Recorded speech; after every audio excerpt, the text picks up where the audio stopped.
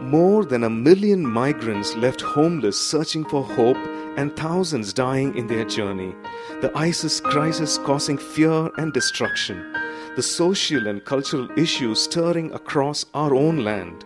But more importantly, there is the unrest within each person, with the recognition that greater success, more money, and heightened pleasure does not yield proportionate satisfaction and meaning. How do we make sense of all this? How do we find our true north to navigate through life? Finding our true north. No matter where on the earth you and I are, whether we're traveling by ship or we're up in an aircraft flying somewhere, or maybe nowadays even when you're driving and you've got your GPS on, it's very important to know our true north. North is very important. From there you determine the direction, the path in which we go, and how to reach there. Back in the days before the GPS, we had the compass and the magnetic compass. And that would tell us, and that was very important. Imagine you're in a ship and all you see all around you is water. How are you going to determine which way to go? The compass was so important because the compass always pointed to the north. And from there, you determine which way you're going to set sail. And there's just a little piece of technical information here. The bar magnet doesn't point to the true north. It points to what we call as the magnetic north, which is slightly, for some reason it's off the actual geographic north, points more to the northern part of Canada, and so we refer to this as the magnetic declination. It's a variation from the true north, and so you always need to make adjustments to your calculation and recalibrate, realign yourself to true north. Even if you're using a magnetic compass, and of course, in today's world, when we use the GPS, you don't need to do that. It does it all for us as well. But the true north is the direction along the Earth's surface, along the longitude, that goes to the geographic North Pole. It's the precise north. And each line of longitude goes from North Pole to South Pole right across and represents the direct north and south lines of travel. So, true north is very important for us in our navigation, in our travel, and how we make our journeys. It is going to help us determine, where we are, where we should go, how much of distance we need to travel, and help take us to our correct destination. So I want us to just hold that thought in mind, and I'm going to briefly turn our attention to some of the events that have been going on in our world, especially in the recent years. Things that have been dominating the news, making the headlines, and so on. And while I do this, I just want to make a disclaimer. I am not doing this, and we are very careful not to use the pulpit for any political agenda. So the disclaimer is, even though we're talking about certain things in the news, this is in no way a political propaganda or is a politically motivated. Neither is there any religious antagonism as we talk about these things. I'm just bringing this to our attention just to set the stage to the main point that we want to get to in a few moments from now. The Islamic State burst onto the scene back in 2014 as it seized a large part of Syria and Iraq, and they were notorious for their brutality, their mass killings, their abductions, their beheadings, and all of this was in the news. And in June 2014, they formally declared themselves as a caliphate, is a state that is governed according to the Islamic law or the Sharia, and it would be headed by whom they recognized as God's deputy on earth. And so the Islamic State demanded that all Muslims all over submitted to their leader, come migrate to their territory, come under their control, and told all other jihadist groups worldwide that they must accept their supreme authority. As of now, the Islamic State has captured large parts of Syria and Iraq with approximately 10 million people under their control. The UN records that in Iraq itself, there were about 18,800 civilians killed through acts of terrorism just between January 2014 and October 2015. Many cities across Syria and Iraq were just left in ruins, torn down. And of course, this brought the other countries, many of the other countries together. There was a US-led coalition fighting back. And in Iraq, there were about 7,300 airstrikes against IS targets since August 2014. There were several countries like the UK, Australia, Belgium, Canada, Denmark, France, Jordan, Netherlands joining together in these airstrikes. And it's estimated about 25,000 IS fighters were killed.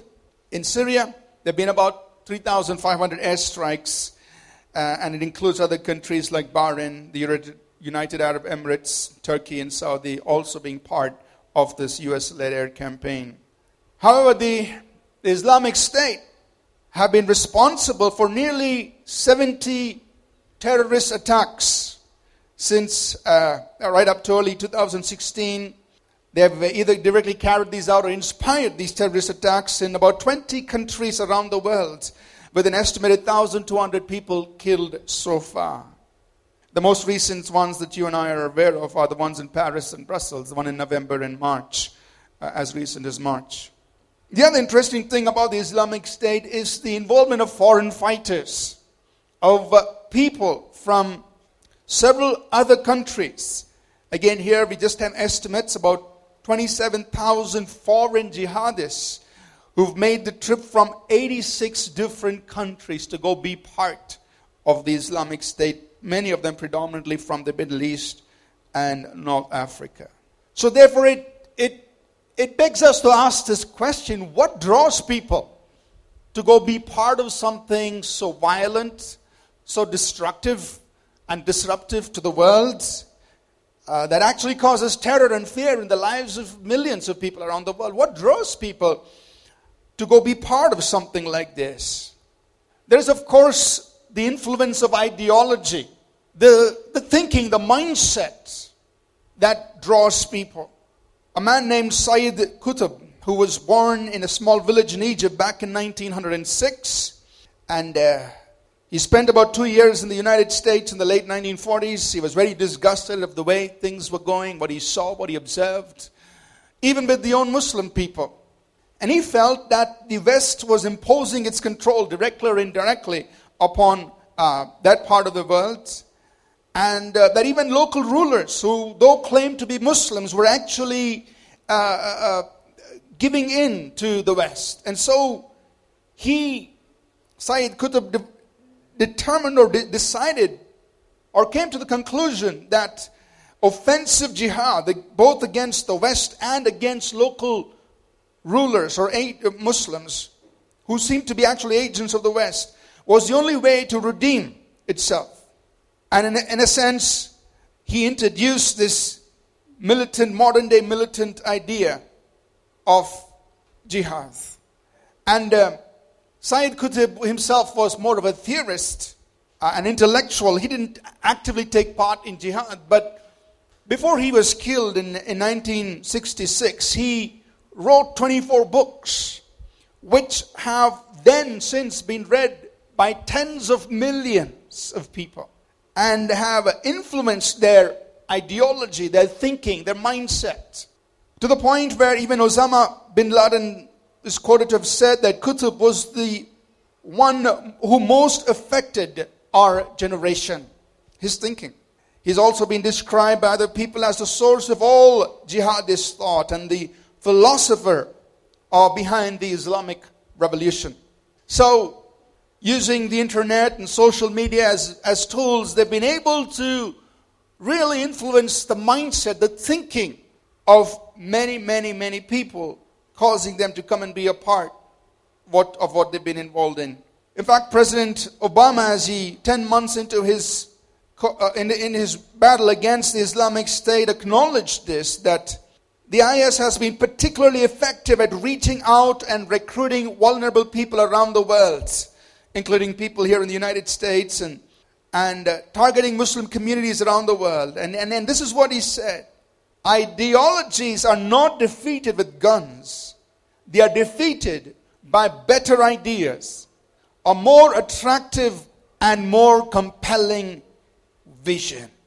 And so for many jihadists, the prospect of taking part in martyrdom, which would be on the path of Allah and give them an assured place in paradise, is for them a very compelling motivation to go and be a part of what's happening. And they do not see suicide attacks as a way of just blowing themselves up or suicide, but they look at it as martyrdom, a martyrdom-seeking operation, something that's going to take them directly to heaven.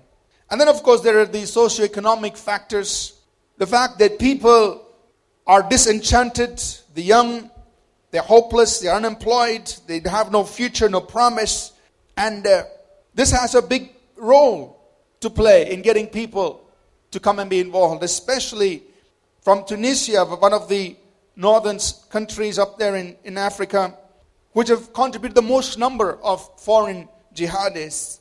Unemployment, marginalization, and disillusionment have led to them becoming involved. And some people just slip into this. They are unknowingly drawn into becoming part of the agenda of the Islamic State.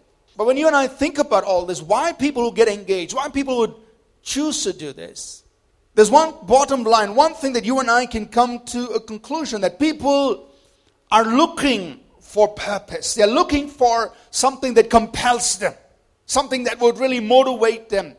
And there is this sense of hopelessness and purposelessness. There's a need for something compelling, some sense of direction amongst us as people. One of the major consequences of what has been going on through the attacks and the violence of the Islamic State has been the migrant crisis. And again, you and I have been familiar with what's been happening. There have been an estimated 4.8 million Syrians who've escaped or trying to escape the Islamic State and the fighting that's going on, and trying to flee to neighboring countries, go across to Europe, travel through Turkey and Lebanon, Jordan, get into Europe somehow. There have been about 3 million Iraqis who've been displaced within their own country. In 2015, it's been estimated over 1 million migrants traveled by sea and close to 35,000 by land, which in comparison to the previous year of only 280,000 people is a very large number.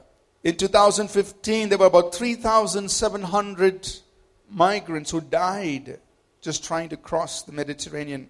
The largest being 800 people died in the month of April when an entire boat capsized and all of them lost their lives. So if you and I pause and ask this question, what would life be for these migrants?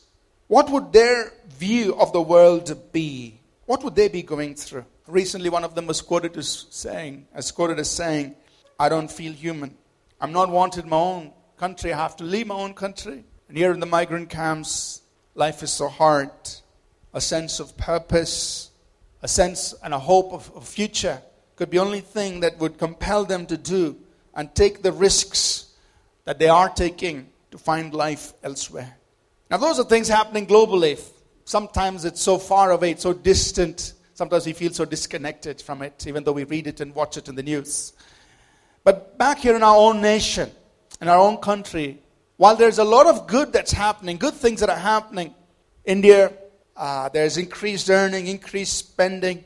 More and more of our young people have more money in their hands at a much earlier stage in life. They're able to go out and do things and enjoy things that would not have been possible probably 20 years ago. And there are more and more Indians just traveling all over the world globally, being exposed to opportunities and things around the world. And many of us have been around and seen things. And even though all this is happening, yet we can conclude that there is that sense of restlessness. There seems to be a vacuum in our nation, in people in our nation. Suicide, divorce, crime, and corruption in our cities are on the rise. Drug use and violence, even among young people, is on the rise. And right here in our own city. And so, the point is this, that regardless of what our immediate circumstances might be, all of us globally, locally, and those of us seated here. All of us have this innate need, a prevailing need for a sense of purpose, meaning, and direction in life. All of us have that. For us, we recognize that even with greater success and more money and heightened pleasure, doesn't mean that we will always find satisfaction, fulfillment, and meaning and purpose. Having things, having achievements, having money doesn't just translate into meaning, purpose. So the real question is, how do each one of us find our true north to navigate through life? The question you and I would have to ask ourselves is, do I know my true north? Do I know where I'm headed? And this is where I really want to impress on each of our hearts that it is God who created us and designed us for a purpose. And I can look each one of us with utmost confidence and say that God created you and designed you for a purpose. You are not an accident. You are not a meaningless object in God's infinite worlds. Each one of us have been designed and created with meaning and purpose. And God has determined that. And therefore it's important for us, each one of us, to connect, to have a relationship, to have a connection with God, our Creator, to discover life's meaning and purpose, to understand and align ourselves to our true north. And outside of that, outside of a relationship, a personal relationship with God, there is a sense of hopelessness. There is a sense of purposelessness. There is a lack of meaning to our existence. And so we need this relationship with God to discover life's meaning and purpose. But here is the problem, which many of us may fail to recognize, that there is actually a disconnect in our lives. There is actually an absence of relationship with our Creator God because of sin, because of our wrongdoing, because of our own ungodly ways. Because our Creator God, in as much as He is the one who designed us and created us for purpose, He is also a God who is infinitely holy, pure, absolute, perfect. And sin has no access into His presence. Sin cannot stand in His presence. And it's sin, our wrongdoing, our wickedness, that becomes a hindrance for each one of us with connecting with God, relating to Him and discovering meaning and purpose. And therefore, because of this lack of connection with God, we end up moving into wrong purposes and wrong pursuits. So many of us try to find meaning, try to find purpose, trying to connect back with God, who can then anchor us and who can then give us direction, meaning, and purpose. There is this invisible barrier that keeps us away from relating and knowing and understanding the living God. And this is where the message of the Bible helps us understand that God took and God takes the initiative to reach out to you and me. That God sent His Son Jesus Christ into this world to remove this barrier of sin and to make it possible for each one of us to come into a personal relationship with our Creator God. And Jesus Christ did that by taking upon Himself the penalty of our sins. He died on the cross. He took upon Himself the penalty of our sins so that this barrier of sin could be removed out of the way, because our sins could now be forgiven. Our sins could now be absolved and removed out of the way. And it could be possible for us to enter into this relationship with the living God. And out of that relationship, God then releases His purpose and grace to each one of us in Jesus Christ. The Bible tells us, and I make reference to one verse of Scripture in 2 Timothy in chapter 1 verse 9, that God saves us, He calls us according to His own purpose and grace, which is given to us in Jesus. God releases His purpose and grace. Grace is His empowering upon our lives. And these come into our lives through the person of Jesus Christ. So this morning, there could be some of us here who are saying, I need to get a sense of direction. I need to get meaning for my life. I want to understand my true north, where I should be headed.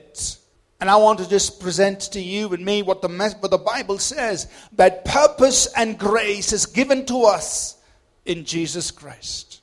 And so if there's anyone here this morning and you've never come to Jesus and said, Lord Jesus, I want to receive purpose. I want to receive this grace. But I know it only begins when I enter into a personal relationship with the living God. And it is you who can forgive my sin. It's you who can bring me into that relationship. And I want it, Jesus. Can you do it for me? Can you do it in my life? If you've never done that, then I want to urge you and I want to invite you to do that. Some of us may have started right, but along the journey, we may have deviated, of course.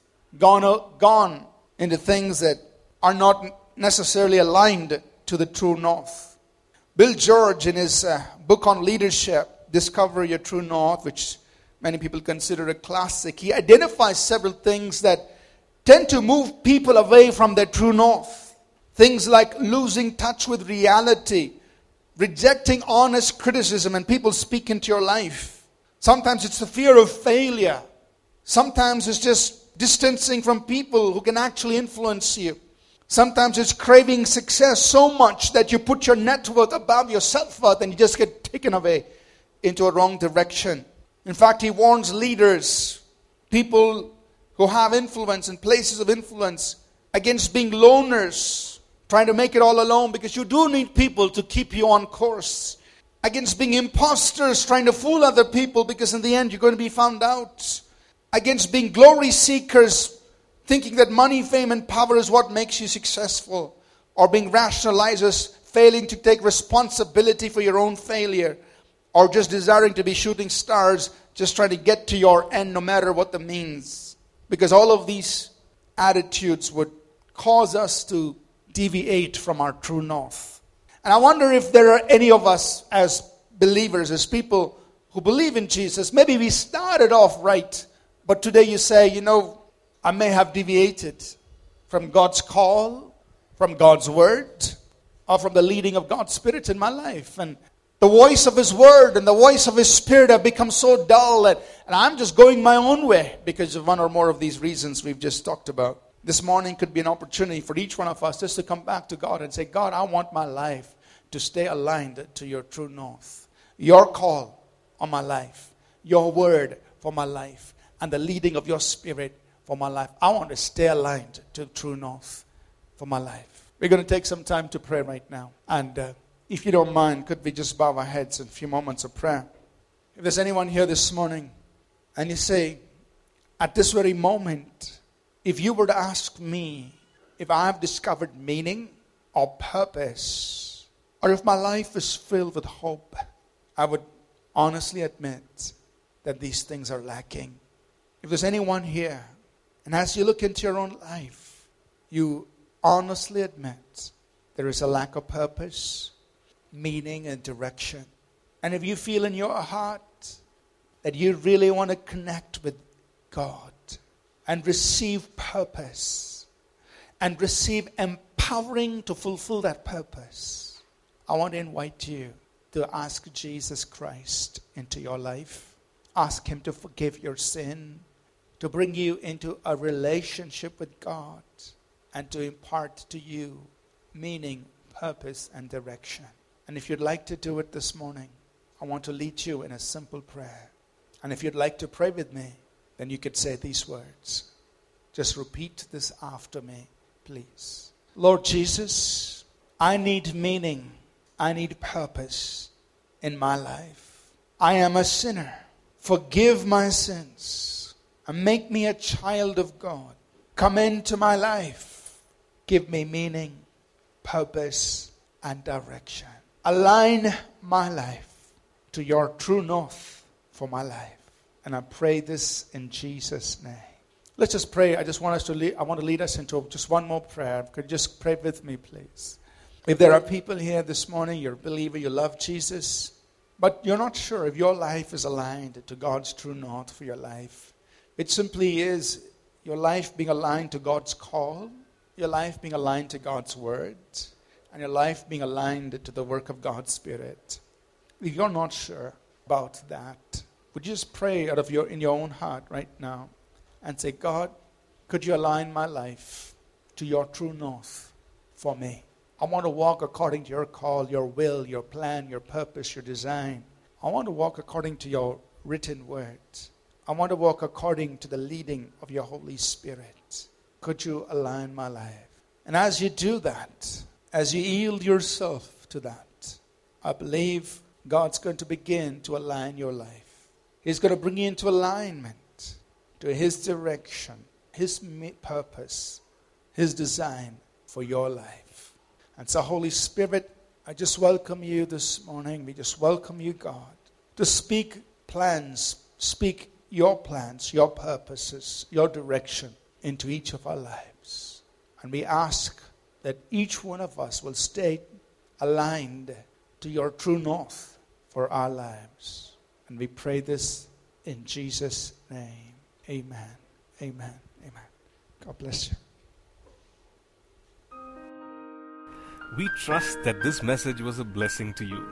We'd love to hear from you. You can email us at contact@apcwo.org. Also, visit our website www.apcwo.org for additional resources. Thank you for listening, and God bless you.